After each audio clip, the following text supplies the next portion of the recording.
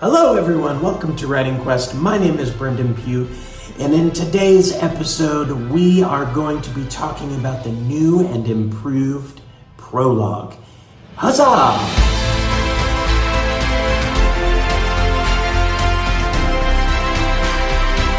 Alright everyone, I rewrote the prologue. I mentioned this a few episodes ago. I talked about how I was rewriting it and redoing some things, and I'm super excited about it. I think it's going to turn out really great. I still have one little part to do. I need to kind of bridge the gap between what we'd already written and what the new stuff I've written. I think the new prologue currently is at like 6,000 words, so I need to kind of pare that down a little bit so it's not so long. But I'm just really excited about it. I think it's going to be great.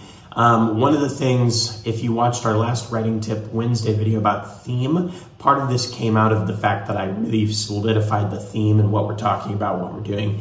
So that helped me figure it out. And originally we had talked about this was the beginning of time story. And we kind of moved away from that when we started talking about like the waypoints. I don't know if you remember, maybe 10 or so episodes ago, we were having these waypoints in transportation and where they come from. And so we kind of killed the beginning of the time thing then. We just really know it. And so now I kind of just embraced that. And I said, hey, we're just going to be in the second age or the third age or whatever, the newest part of this. And so then I got to thinking, okay, what happened? Again, going back to theme and character motivation, why are Gaian and Agorath doing the thing that they're doing? Well, what would that look like? So I started writing it thinking maybe we won't put it all in, maybe we won't, but I need to figure out what it is. And I'm really excited about it. It basically starts off with we're back in the world that they came from before the awakening. So we had talked about the awakening.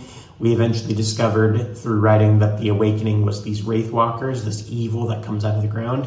If you want to know more about them, watch our part 2 magic video where I break down everything about our magic system and how it works, all that stuff. So we talked about the awakening and the Wraithwalkers. So I said, well, let's show the very last part of the awakening, the last thing. So where does Gorath get his power? What does he know going forward? What does he know about the world that he's walking into? Why does he have this quest? We've built this on, Gaian and Agorath are leading their people. Well, where are they leading them? And we know where they're leading them. They want to get to the Evertree because that's going to be where, light and magic and life and all, that's the goal. They want to protect themselves from the Wraithwalkers. Well, why do they have that goal? Where did that come from? Why do they care about, what's their motivation behind that, essentially?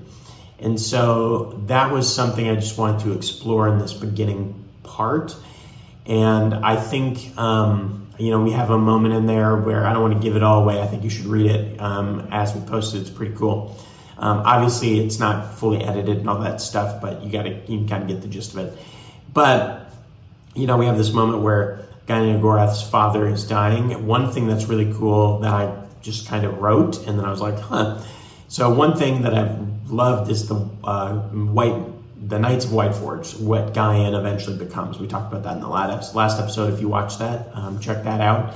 And in that episode, or in that part of the story, he becomes the Knights of Whiteforge. Well, as I was writing the prologue, I wrote that he was already a part of Whiteforge. And so now I'm thinking, Whiteforge is so old, it's been around for so long, it actually came from the before times. It can be the one thing that comes from before.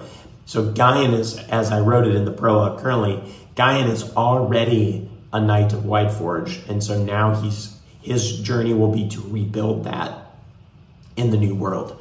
And so Agorath receives his staff from his father, and we meet that character a little bit, and right at the end, right at his death. And so the reason I decided we needed something like that, it borderlines a little bit of cliche, I think, but ultimately the reason is I need something that I can keep revealing about Agorath. So being able to always go back to maybe these memories or these visions of his father, of like what he taught him and all that stuff, I think will be really cool and important going forward.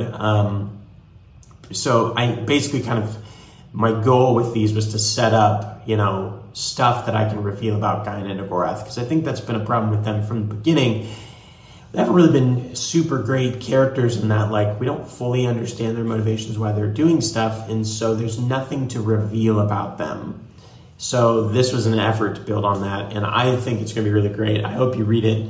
It sets up a really cool pace. So basically what's going to happen is this whole new part happens where you meet Agorath and Gain's father. He dies. The awakening is happening. They break him out, and then Agorath and Gain get the last of their people out of where they're from, and they appear in the new world. And so it's going to bridge into what we've already written about Agorath looking out and seeing. So they just came from this desolate, broken, burning world with the awakening, and now they've landed in this pristine, green, clean environment that, you know, is untouched by civilization and all that stuff. And then they meet the wolves. So that's the prologue going forward. I really hope you read it. I hope you check it out. If you haven't been following us, please go back and watch all of our previous videos. If you watched the first video, where we are now versus where we started